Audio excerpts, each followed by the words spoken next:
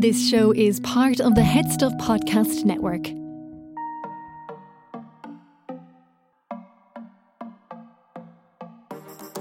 My name is Keane and I learn from the best. And I'm a self-employed social media rap star, James. Welcome to Sissy Dead Pod. This is the finale. Of sorts. Kinda. First finale of Series 13 of RuPaul's Drag Race US. And this week we are unwrapping the finale with the wonderful pop singer Jack Rua. Do you know what? Do you know what I was just thinking? It's like this season 13. It's like, do you know in the Stevens Green shopping centre, that like men's clothes shop unique on the first floor that's had like a going out of business, like closing Cher's down farewell sale, tour, like, poster for the last 6 months. Like that's what it is. It's like any minute now we'll get a winner. We'll get any minute now. I was counting. There's been 7 episodes this series where no one has gone home, or there will be, including the actual finale, reunion, this finale, the first 3 episodes, and then the non-double Shantae. Oh, do you know, this is the thing though. As I was watching this episode, I very much thought, like, I actually have enjoyed this season, and I like all of the queens, and I'm excited for the finale to find out who wins, and like with the top 3 that I like, the top three as I see them, I'm like excited for any one of them to take it. So like overall, I've really enjoyed it and thought that it's been really fun, but I have been a bit like, come on guys. So yeah, we chat about the Queen's performances of Lucky, their final looks, and how this was a particularly emotional episode for everyone involved. It was. So let's get into it.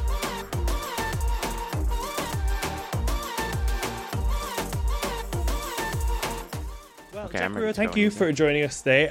If I am right, are you a sort of newly converted fan of the world of RuPaul's Drag Race? Yeah, it's kind of crazy. I was very much like, I was never against the idea of watching it, but I had a bit of snobbery when it came to reality TV, which I just find like, you know, and I think I kind of based that on like Keeping Up with the Kardashians, things like that. Like I just don't really enjoy it, but like once you kind of immerse yourself in the, not just the artistry, but also the people in Drag Race, it is really cool.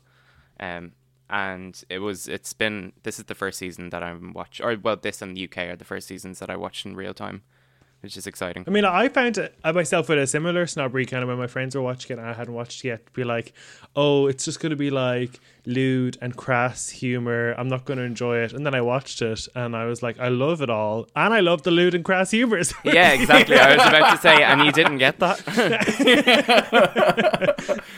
But I think like it's quite like all of those reality competition shows, like the Top Models and the Project Runways and that, like they all, like you're watching those for the reality component and then there's the creative side of it as well. But I think with Drag Race, because it's so linked into a community, I think there's that it brings that heart into it in a way that some of those other shows don't or can't really. Absolutely. And as you know, like Drag Race has a far-reaching, you know, audience. It's not just queer people that watch it, but as queer people, we do kind of see it. You know, it's nice to see. For, you know, people from our community on such a big mainstream platform.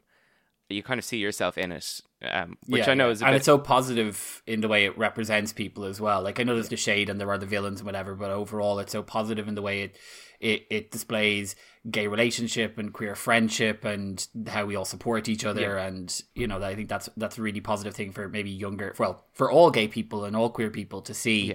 Is like, oh, this is what we should be aspiring to. Absolutely. Because I find like you can watch it on so many levels. Like I watch it now totally differently than I did the first few times I watched it. Like, in the first, you're just sort of trying to keep up because it's all colours and outfits and people and personalities.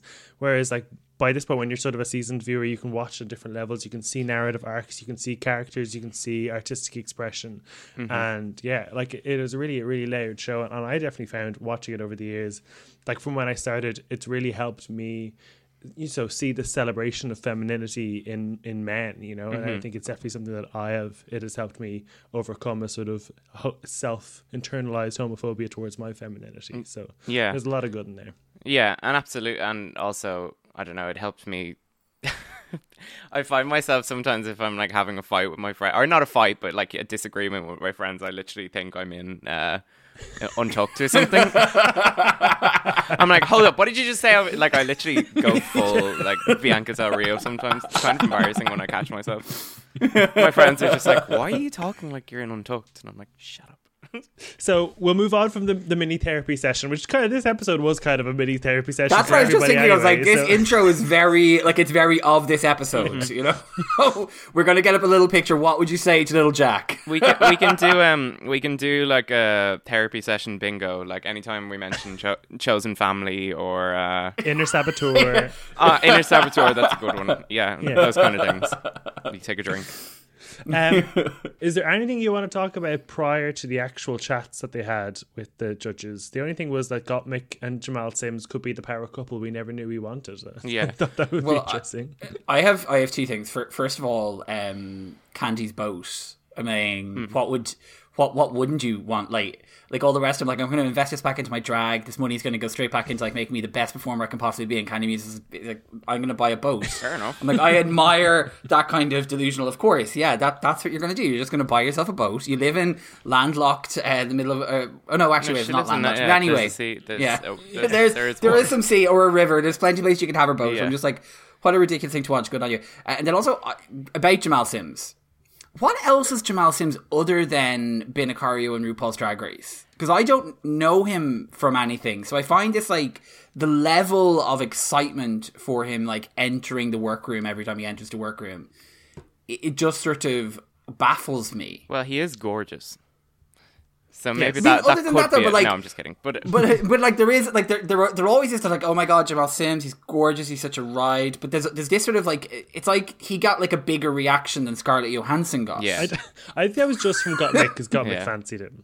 To be fair. Okay. So he appeared in Michael Jackson's Remember the Time video when he was 17, and he choreographed scenes in Footloose 2011, Step Up, the Hannah Montana movie, as well as pieces for Madonna, Toni Braxton, Jennifer Lopez, NSYNC, and the Spice Girls. Done a bit. Wow.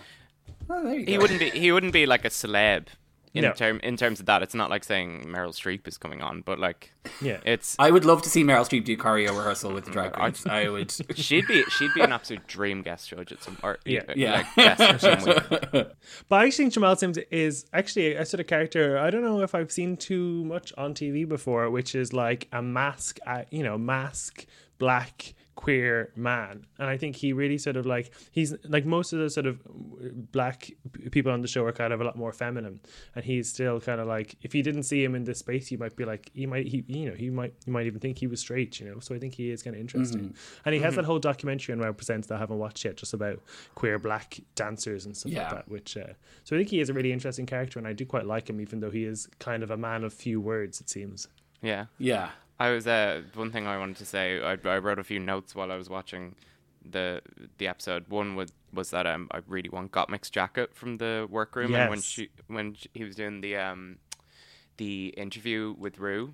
And the other thing is, I think they all look so tired, which you can't you can't like you can't really fault them for that. I feel like they're probably recording that at like 11 in the morning or something. And they're like, oh my god, I'm so excited, like, oh my god, and they're like, one eye is closing, and it's funny. But Gottmik was like proper. There was proper like giddy levels of energy in their interview with Rue and Michelle. Like they just got very excited, and Rue Delirium. was loving it. Yeah.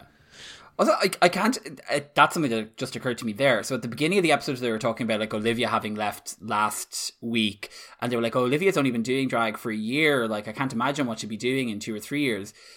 Gottmik only begun their transition 3 years ago, and then only started drag kind of like for both them, and then Rose, who's only been doing drag for 3 years as well. Like, they come off as people who've been doing it much longer. Yeah, Rose, I was shocked by for only 3 years. She's very seasoned. I do think Rose is like probably the most well-rounded queen that's up there. Which is I think one thing I was thinking is that her journey is such a journey compared to the rest of them. I feel like Gottmik definitely came in and was very like polished and kind of knew what they were putting across, and the same with Simone. Like, they didn't really have such an arc that Rose had. Like, they kind of showed a few clips of Rose back at the start, and I was like, God, such a journey to come to that final look on the runway. Yeah, absolutely. Yeah, definitely. Yeah, Rose was so very much in the background for like the first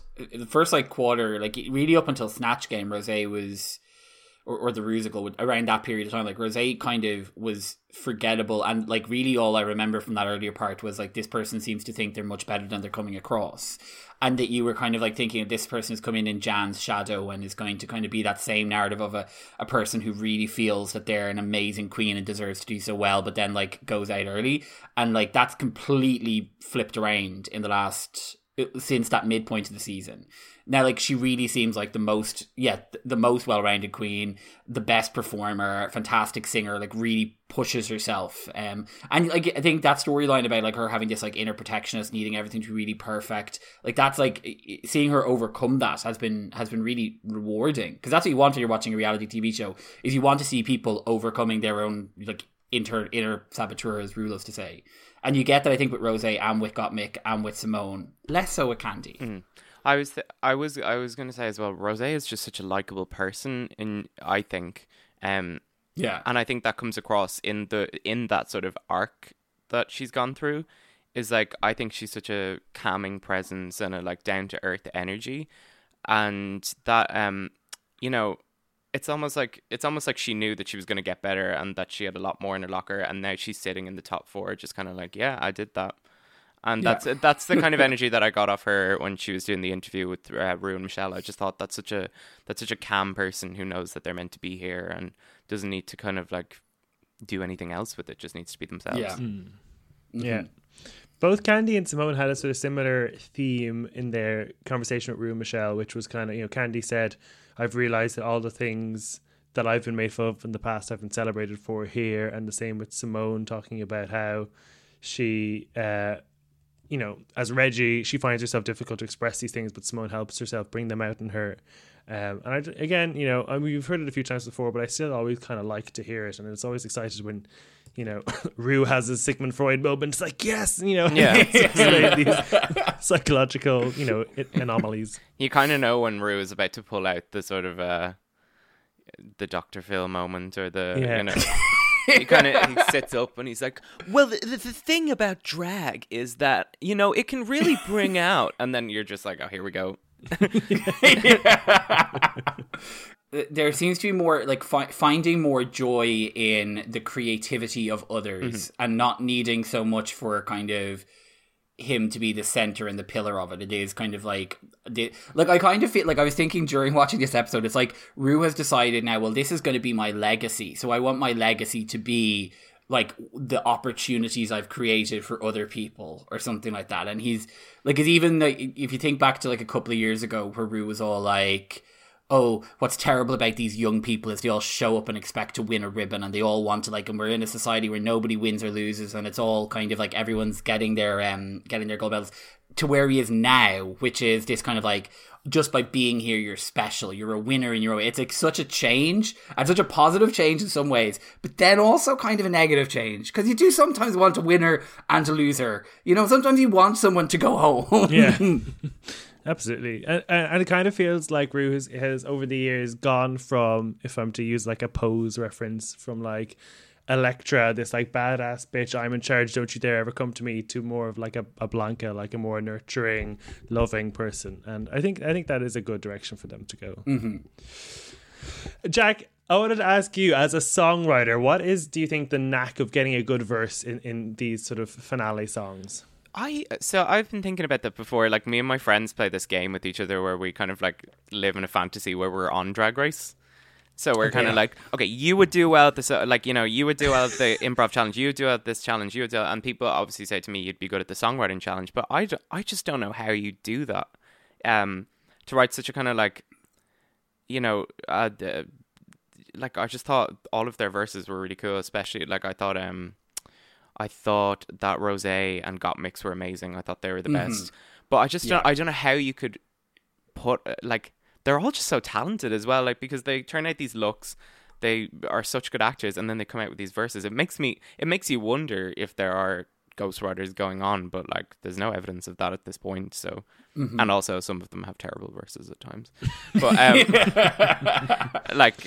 I do think, but like, even at the start, the first challenge they did, the congratulations, yeah, the writing on that was amazing and phenomenon as well. So I don't know what it would take to kind of turn out the verses they do. I don't think I'd be able to do it. Yeah, well, I know when I'm critiquing them, I try to find the ones that have the best like melody within the verse, like just whatever the beats are, the ones that have those sort of a hook within the verse. Yeah.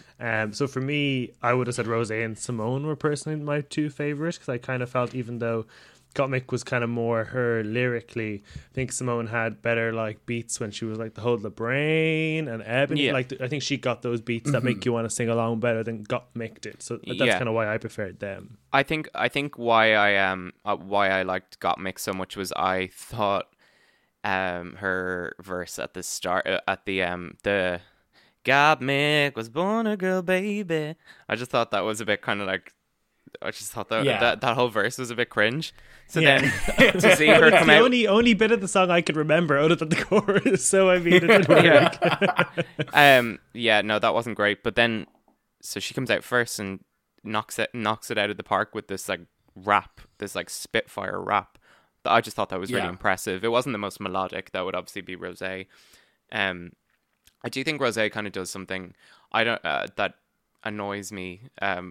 Which I know is a bit harsh, but like she does the thing where she'd be like, she just drops in this really high note like for all her verses out of nowhere, and I'm just kind of like, okay, we get it. Like, you're a vocalist, you don't have to just go out of nowhere. Like, I think it was like 3/4 of the way through a verse. I was like, I knew that was coming. Yeah. James, whose verses were your favorite? So Gottmik was definitely my, like, Gottmik was the one that I will remember from it. Like, I felt like, right. And that, like, I think overall even the blue and with the makeup, like the visuals of it as well, tied together with like, and her kind of actual like the dancing with it, like the whole thing came together in a full package where I was like, oh, this is really good. And I think as well it was a very different style of song for RuPaul. It wasn't that kind of like electric pop thing. It was a move away from that. Like, it was, I don't know, it felt very different. And her verse in that just kind of was like, oh, I'm into this. And then I thought Candy's was a bit lackluster. Yeah, and that was my least favorite Candy's. I knew that Rosé's was good because I know she's a good singer, but I didn't care that much, and I kind of got overwhelmed by the lighting in Simone's kind of like washed her out or something. So it was I don't know. Basically, I thought Gottmik was the best, and the other ones I wasn't. It's not going to be a song I'm putting on repeat. Basically, it's not going to be like Phenomenal. I think it's one of the best. Really? Yeah, I think it was quite good. I thought it was a bit of a weird song, to be honest. I was like, what is going on? But I think that's just, I don't know, it was just weird. The sort of like doo-wop feel for me was a bit, or not doo-wop, that sort of 60s style for me was just a bit like, this is weird. And I feel sometimes Rue's voice on these songs is a little bit like, like not as enthusiastic or charismatic, and I don't think he had the vocal charisma on this song that you'd need for a sort of like 60s song. It had the feeling of kind of like an intro to like a kind of an I Dream of Jeannie or a Brady Bunch or something like that kind of TV show, the campiness to it. Overall, and it felt like a song created for exactly for this. Mm-hmm. You know what I mean? Like, I don't think like the original version of it is ever going to see the light of day. But Phenomenon from the beginning of this season, I still listen to that. Like, I think all of the verses on that are really fun. Even Kimora Hall's terrible one, and it will be on. It is absolutely going to be cracking the top 10 of my Spotify Wrapped at the end of this year with the amount of listen to it. But I cannot see myself actively seeking out this song to listen to it. I would choose this one over the earlier ones, and I also think because there's fewer queens, it's easier. I find those earlier ones, it's like they've got 5 or 6 different verses, and they're all doing in a sort of different style with a different beat and a different pentameter or whatever, and it's all kind of a bit kind of like sort of sensory overload. Whereas this one kind of, it's like, here's a long segment of verse and then 2 similar verses and then long segment of chorus, whatever. And I think it just flows better for me. But actually, I know we said this time last season, but I really actually liked the finale of season 12. And I've actually found myself listening to that a lot. The sort of like show tunes mirror moment. Like, since Reggie wrote you and the first time they did this, there is sort of there seems to be a formula. It's where kind of you find a clever way to say your name. you give yourself a compliment, you say something that you don't like about the other girls, and then you kind of do it together in a statement. You like, spell something out. That's very important. Spelling is fundamental. Yeah, spelling is fundamental. But it's like that does seem, and I think maybe that, having heard so many of these songs, for a lot of the verses have that like very similar kind of structure. Like you're kind of waiting for, you're like kind of like, if within the first like 3 seconds of this they haven't like introduced who they are, you're kind of like going, oh, this is very different, you know? One thing I noticed as well that you sort of touched on was Candy's performance. I didn't think was that great, and it looked sort of like the dancing. I don't know if it was her fault though. It seemed like she didn't have that much space on her set. Did anyone pick that up? Like, it didn't seem like she had a lot of room to dance. Felt like that bench was very cumbersome and like very central. And then she was just kind of like doing these kicks around it. I'd be really uncomfortable. It didn't. For me, that was probably the weakest. Simone was able to sit on a deck chair, get up and walk to the other side of her set, and then dance over there. Because Candy had like a whole park bench, and then she had like a post box as well. And then obviously there was like a 2 meter, like they all had to be really aware of the fact that they couldn't move to the back of their set because there's the dancers back there, and you've got your social distancing going on. Like the whole level of like weird kind of things have to take into account when you're doing it. And the other ones, you're right, did all have more space to move around in. Or like Gottmik was like the prop was being used for more or less the entire duration of the performance, so it didn't really matter that there wasn't a huge amount more space for her to work in. And also like the sexy beekeeper dancers. Yeah, that was wild. I don't know what that was about. Oh yeah, was that because they wanted to wear masks, but they didn't want to show the masks, so they were like, "Let's go for the beekeeper." I don't know. It was weird flex. Like I was kind of like, what's going on here? It's kind of it was a bit terrifying because there was like this really kind of like couture-y look in front of them, and then these just like, it was almost like I remember once Lady Gaga did a performance with these like men with balaclavas in the background, and it was a bit like that. It was a bit unsettling. Yeah. Yeah, it was a bit dystopian or whatever. Yeah. It was, yeah. It's like word. Kind of sexy fencing competition. Sexy fencing.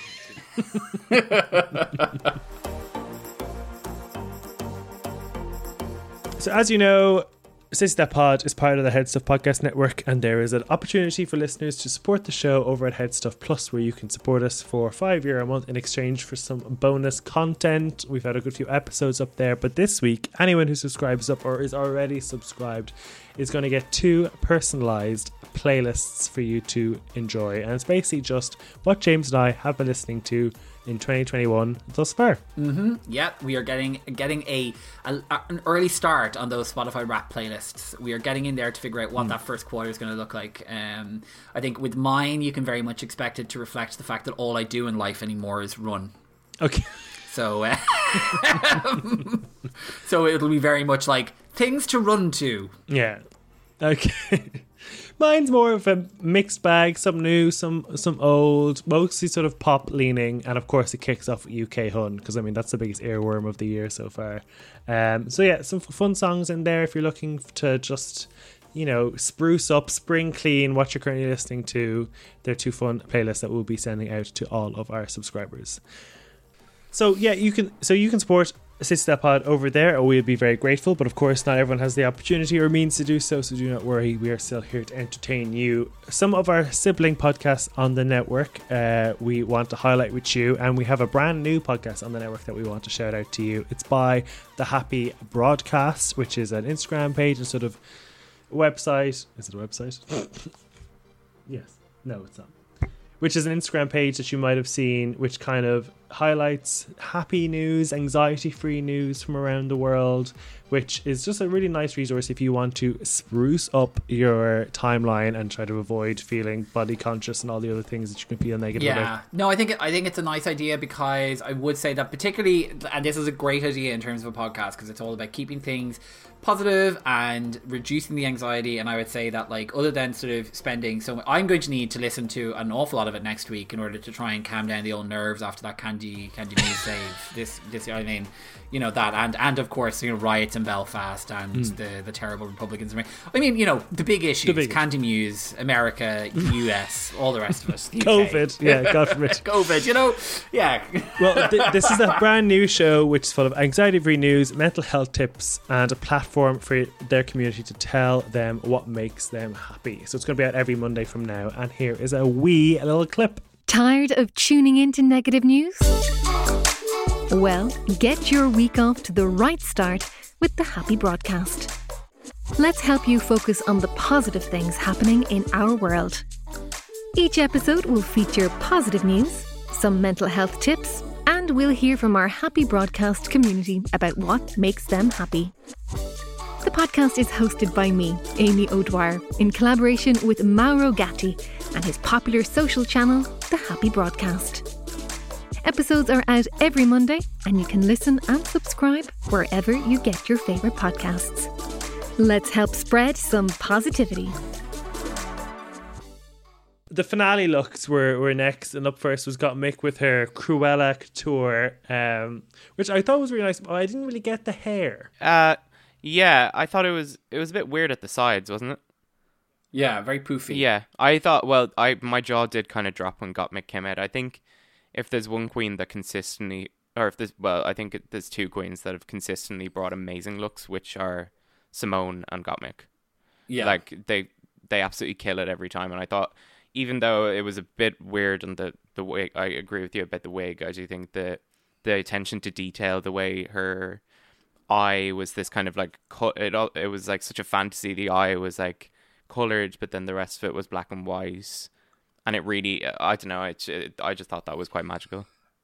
Yeah, I thought it was absolutely beautiful. I love the way that, like, even within even in the dress, like, there was the cutout, so you got the skin tone, which is up on the face as well. And I didn't mind the hair. I thought, like, it was kind of it was a bit more of a fantasy style wig, but I thought it was great. And you're right on that, like the eye makeup being like, I think it was in the pride color, the pride flag colors. Like, I think that it used all of those in there, and she just looked amazing when she came around the corner. You just really appreciate what an amazing artist she is, to be able to create that and have it look so seamless. Like the way she was able to incorporate the black dots on the wig to make sure that it matched up and looked like it was all part of it, was all something that happened natural, which is just, I thought it was spectacular. Yeah. When she pointed out that she had sort of circles of her own skin tone in there as well, I thought that was great. And then I was kind of like, I kind of wished I wanted more. There was only 2 or 3, and I was like, I would have loved a sort of almost equal amount, but I figured that was probably difficult when it got down towards the end of the dress. But also, I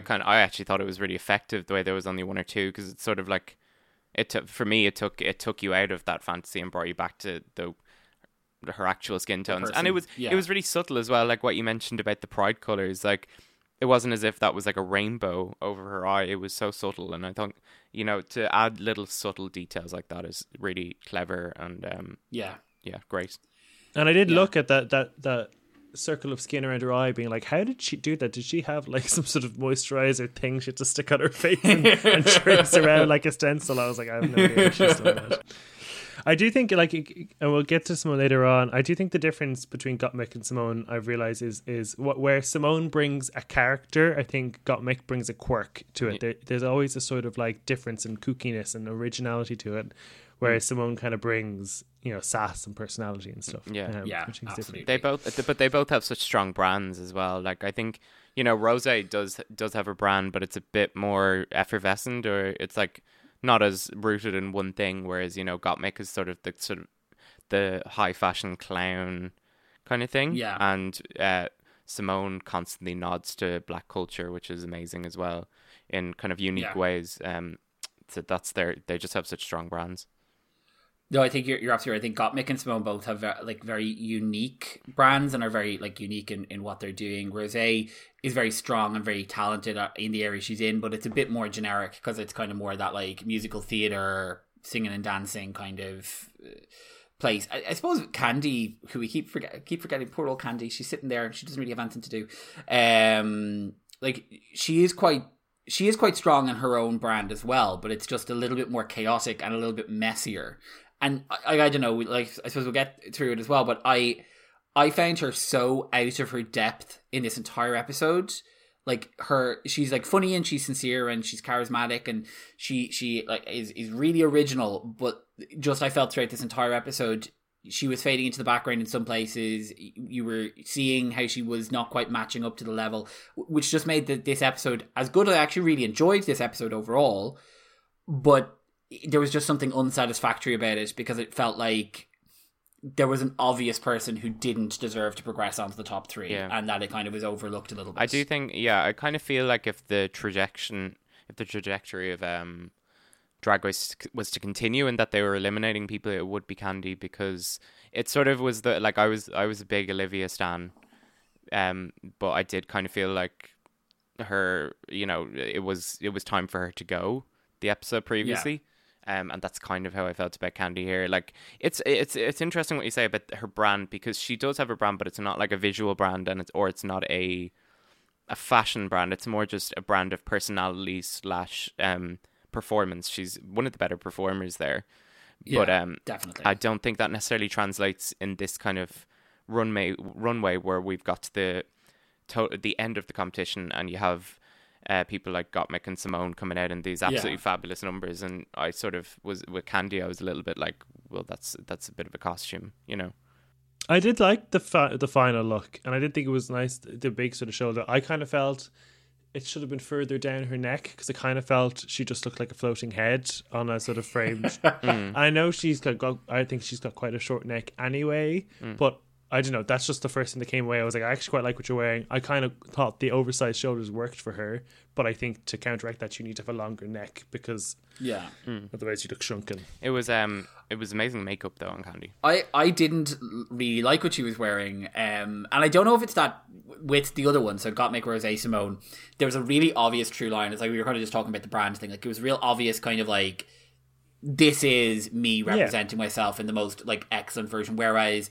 with Candy's outfit, like you wouldn't see that outfit and automatically go, "Oh, that's a Candy Muse outfit." But I don't think she could have worn anything, and it would have been, because I just don't think she's established her runways as well as the other three. Mm-hmm. Yeah, that is true. But I felt in isolation, I actually, comparing to all her other looks, that was one of my favorites.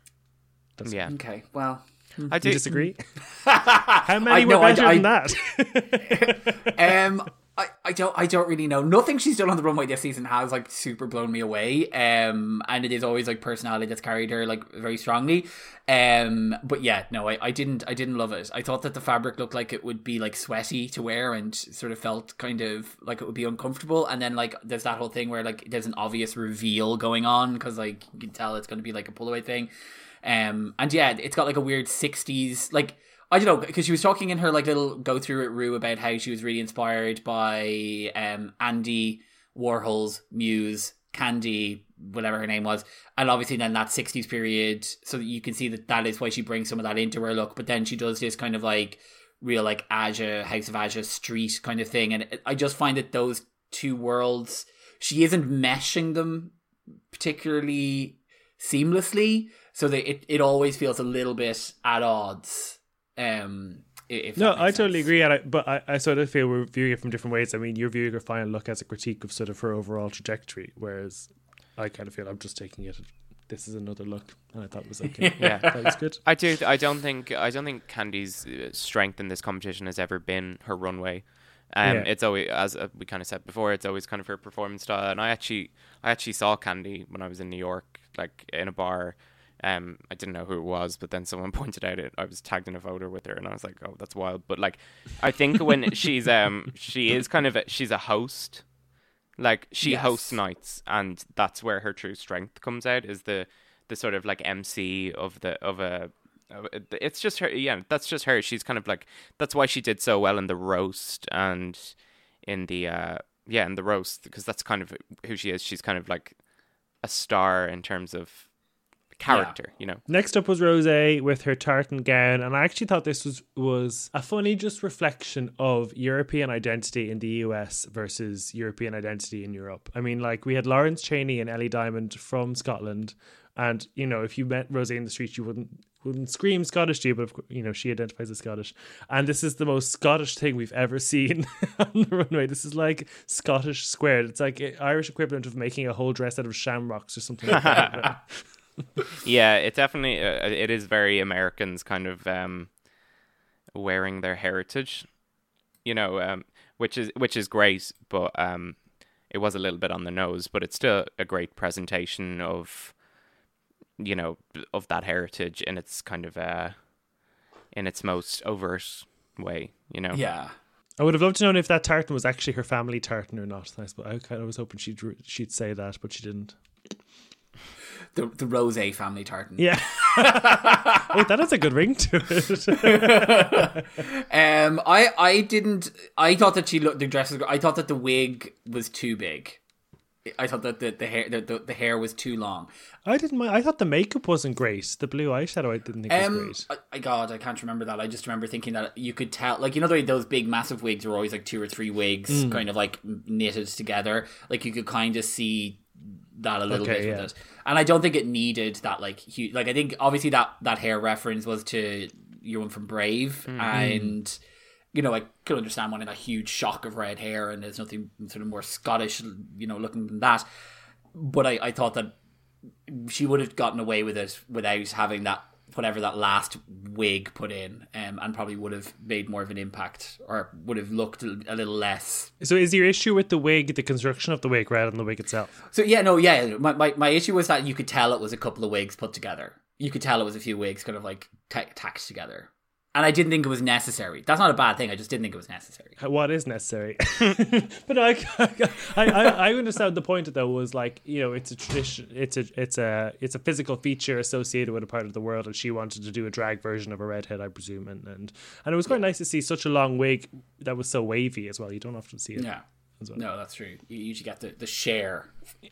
Yeah. Exactly. Did you like Rosé's look, Jack?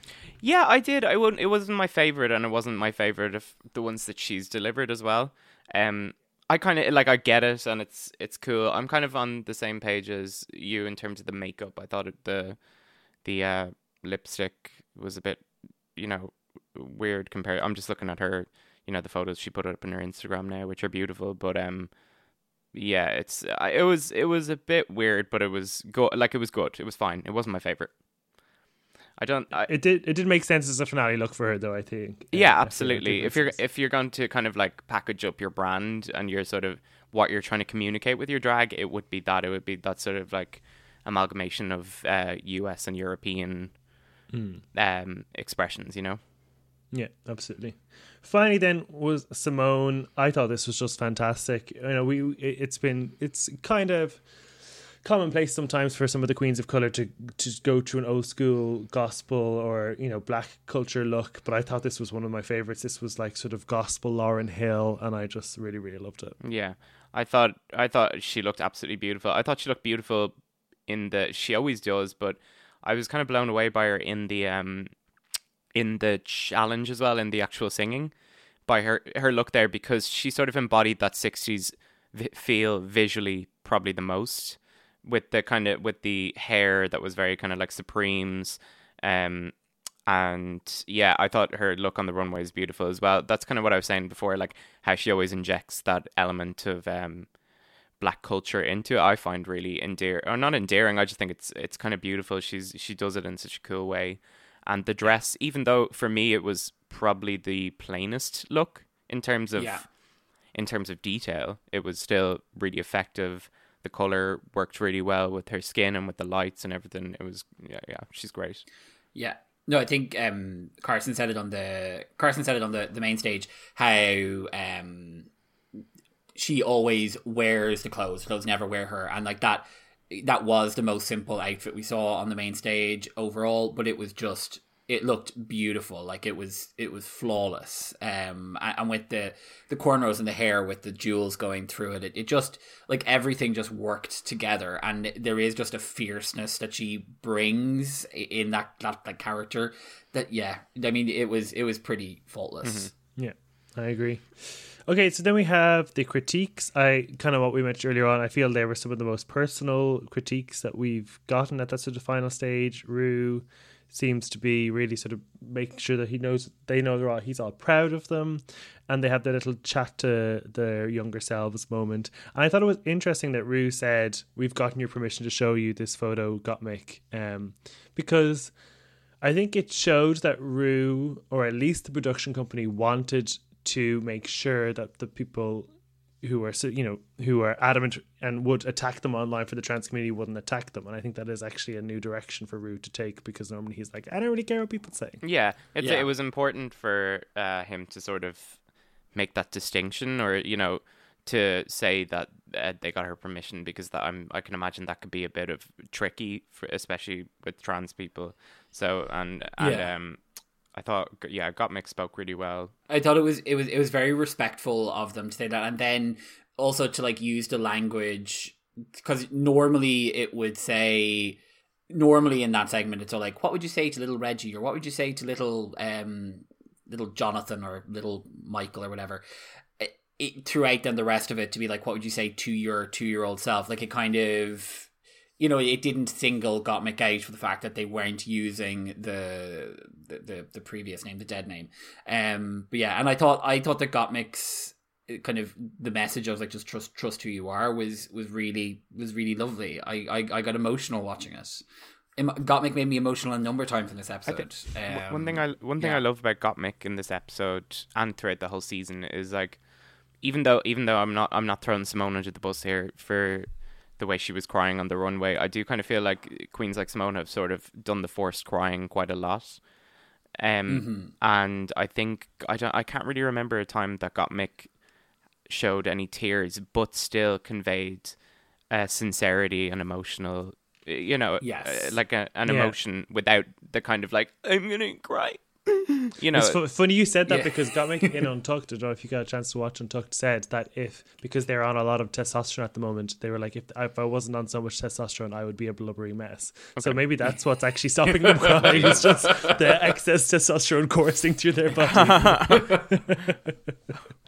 Oh my god, that makes a lot of sense now. Yeah.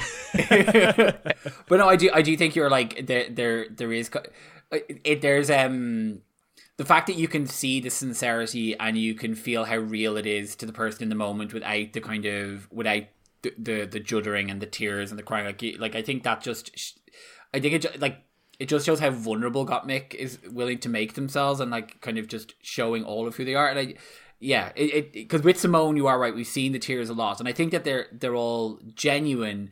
And it's coming from like a place of like being kind of overwhelmed, but I think it's maybe somebody who's not quite in control of their own journey quite yet, in the same way that Gottmik is. Yeah, well, I think with Simone, like the reason I said that I wasn't throwing her under the bus is that I actually like was really moved by her speech to reform herself. Like I think there was a lot of truth in that, and it was beautiful.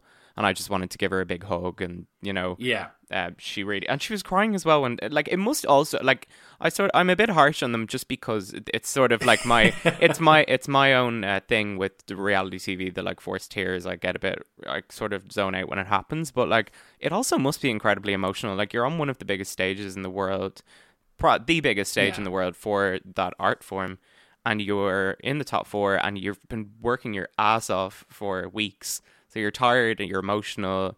The tears probably aren't false at that point, except for Rue's. Well, yes. Rue's tears to Gottmik felt very...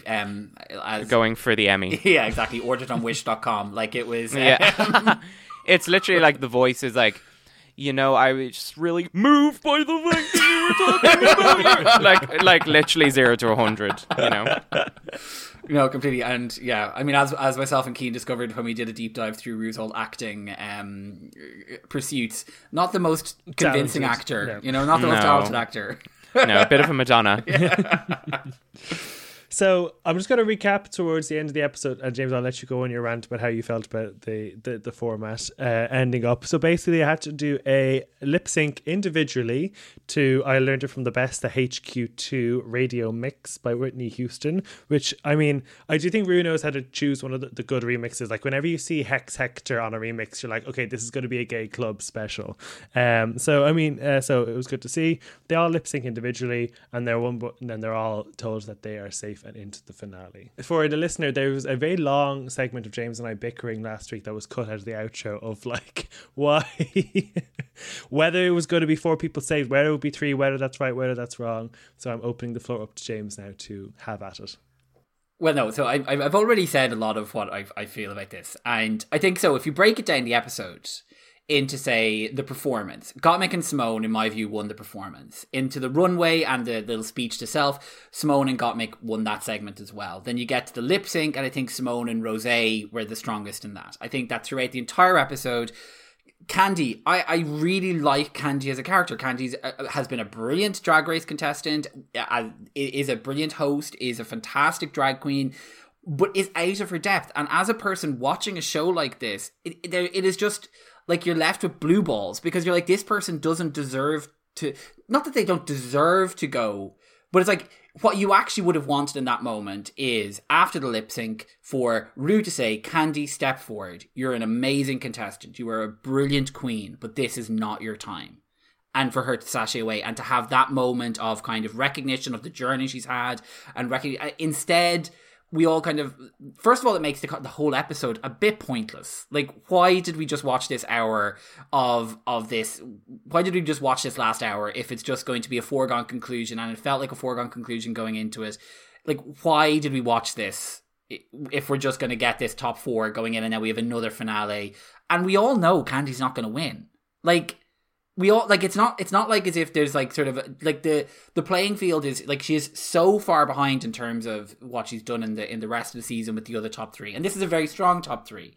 That just frustrated me, because it felt unnecessary to do this. It felt like we all as the viewers, we can all agree that Candy Muse doesn't necessarily deserve to move on to the top 3. Bring her back for All Stars when she's had a chance to get her fashion together and build her brand a bit more, and then let her run wild and she can get to the top 2 where she can win. But I just felt I got frustrated by that, because it just was like it felt unnecessary and kind of just like a bit, I don't know, it's sort of unfair to the other queens as well, and kind of unfair to Candy too. So rant over. Rant over. Mic drop. Yeah, I kind of agree. Like, I do think the format of having a top 4 is the sort of best one in terms of the, you know, how the finale will probably be structured, which is like lip syncs against each other or whatever it may be. But maybe it won't be that. Does anyone know what the format? So this is kind of what I was going to say. Was I kind of went into this presuming nobody was going to go home because of the ongoing Final 4 finale. So I kind of was like, you know, I expected this to be the case, and I think, you know, whether it's unfair for Candy to be there, it's kind of too late to kick her out because they needed 4 people. And I think maybe they did this episode for flexibility around COVID. They didn't know what sort of finale they can have, so, you know, maybe they could have done, you know, a Zoom thing or whatever, and there could have possibly been an alternative ending where she was kicked off. I don't know. So there was a picture that Scarlet Envy posted on Instagram of her outside that theatre in Los Angeles that they normally film the finale in. So I think it's possible that there will be a sort of lip sync smackdown for the crown, just not in front of a live audience, or maybe some other format, but it will be sort of in-person finale. See, season 8, they had the top 3 and they did their each individual lip sync, and there was no like lip sync for life against one another. I was wondering if maybe they were going to do that format again, where the 3 of them would have their original songs and then a winner would be selected out of them. And I sort of think that if they had a plan and play, I don't know, like, it just... because Candy got sent home, Candy got sent home already this season, and justifiably so, did worse in the challenge and lost the lip sync, but then was saved by virtue of the fact that she has so much charisma and she was such a huge part of the show. So I was kind of like, when that happened at the time, I rolled my eyes a little bit, but I was also like, I'm glad Candy's not gone. She's such a huge personality. We need her for the rest of the season. But at this stage, I just am like thinking, you know, don't build up the suspense when we all know that it, you know, I don't know, I just think for future TV. Guys, but I just think it breaks a trust with the viewer in a way, because it kind of goes like, well, we can't really trust this suspense that you're trying to build up. Well, I felt no suspense because I was like, well, they're all staying. Yeah, and I felt just annoyed going into it because I knew that this was going to happen, and I knew I was going to be annoyed at it. my last note that I wrote while I was watching the episode was top 4. Didn't see that one coming. You know, I was like, what is the point? I think they've done that before, and it's just not. It's not the kind of like. It's not the like plot twist that anyone needs, or it's not a plot twist. Like everyone knows it. So like the kind of bit where they're like, the following queen step forward, and then they like really slowly name everyone. It's like, oh my god, groundbreaking. But you know. But it's the oldest trick in the book. It's the same as Louis Walsh being like, we're really sorry, but you're going to have to pack your bags for another 2 weeks because you're going to boot camp. Like it's the same trick over and over again. So I mean, at this point, I personally feel there's no point getting annoyed. I just accept it for what it is. Yeah. I'm moving on. So I think it's time to pitch our horse to a wagon. Am I messing up metaphors here? Nail our horse to a wall. What hashtag team are you on, Jack? Oh, I was thinking of this before. I think I've probably been converted to Team Rosé. Okay. I do think she is the most talented, fully rounded queen. And that might be a controversial opinion because Simone and Gottmik have been so iconic in their own rights, and I do really love both of them, but I just think Rosé kind of has an element of professionalism and a triple or quadruple threat that I really like. So I'd say I'm Team Rosé. James? I'm teetering on the I'm on the fence between Team Gottmik and Team Rosé. Like but it's think time to pitch our horse to the cart. I know. I'm sitting here with cart? the nail gun, saying which one am I pitching to? Which horse? Which horse is getting it?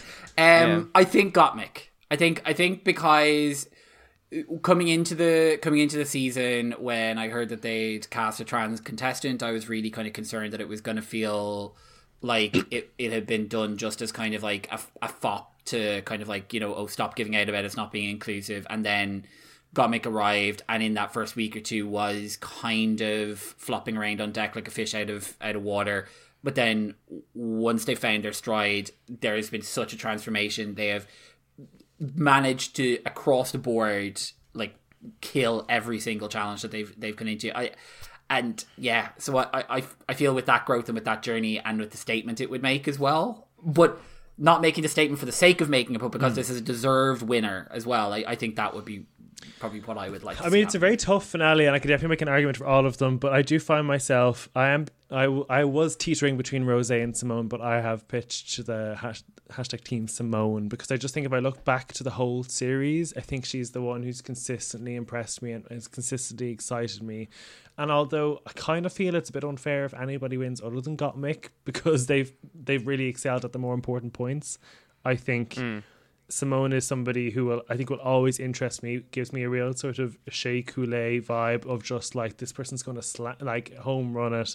So I think that's why I'm Team Simone. So enjoyably, we're all on a different wagon. Yeah, and I think that really speaks volumes about the strength of this top 4. Maybe like you're kind of right, James, about Candy as well. I do think it is kind of unfair to have her there, which is you know, like she's great in her own way, but like not compared to the other 3. And like I don't want to be unfair, but like it's a good strength, or it's a good testament to how good they all are that we all pick different ones. Yeah. Just not Candy. Yeah. Jack, thank you so much for joining us. What do you have coming up? You have a new single out? Is it this Friday? Yes, thank you for mentioning it. So it's the 16th of April. I have a single coming out called Contact, which is with a US based artist called Saint Taint. Mm-hmm. And then that is the first single from an EP that we're going to be bringing out at the start of May. If you were to choose one of your songs to be lip synced to, what would you choose? Rise. Okay. And I say that because someone a drag queen has already lip synced to it. Oh, and nice. it looked fierce, and it was kind of like, that's kind of what I strive for as a musician.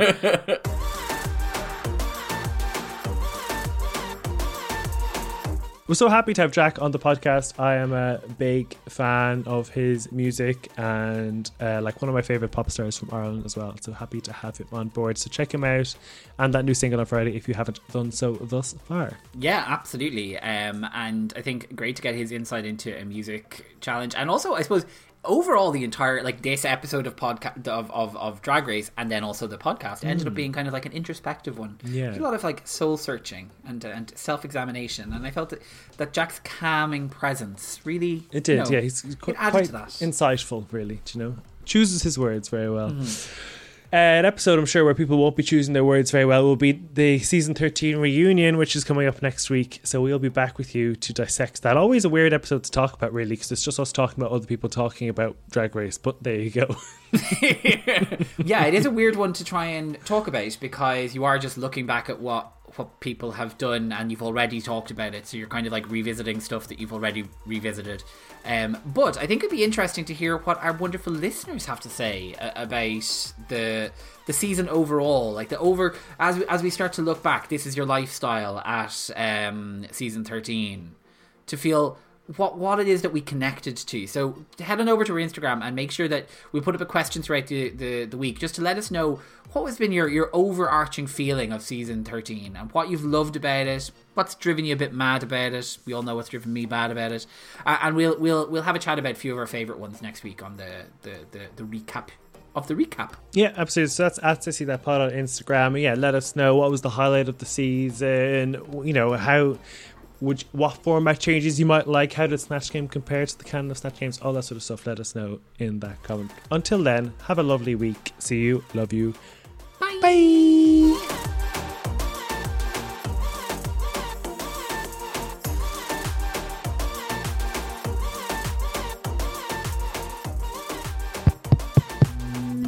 This show is part of the Head Stuff Podcast Network, a hub for the creative and the curious. Shows are produced in association with Headstuff and the Podcast Studios Dublin. Find out more or become a member at headstuffpodcasts.com.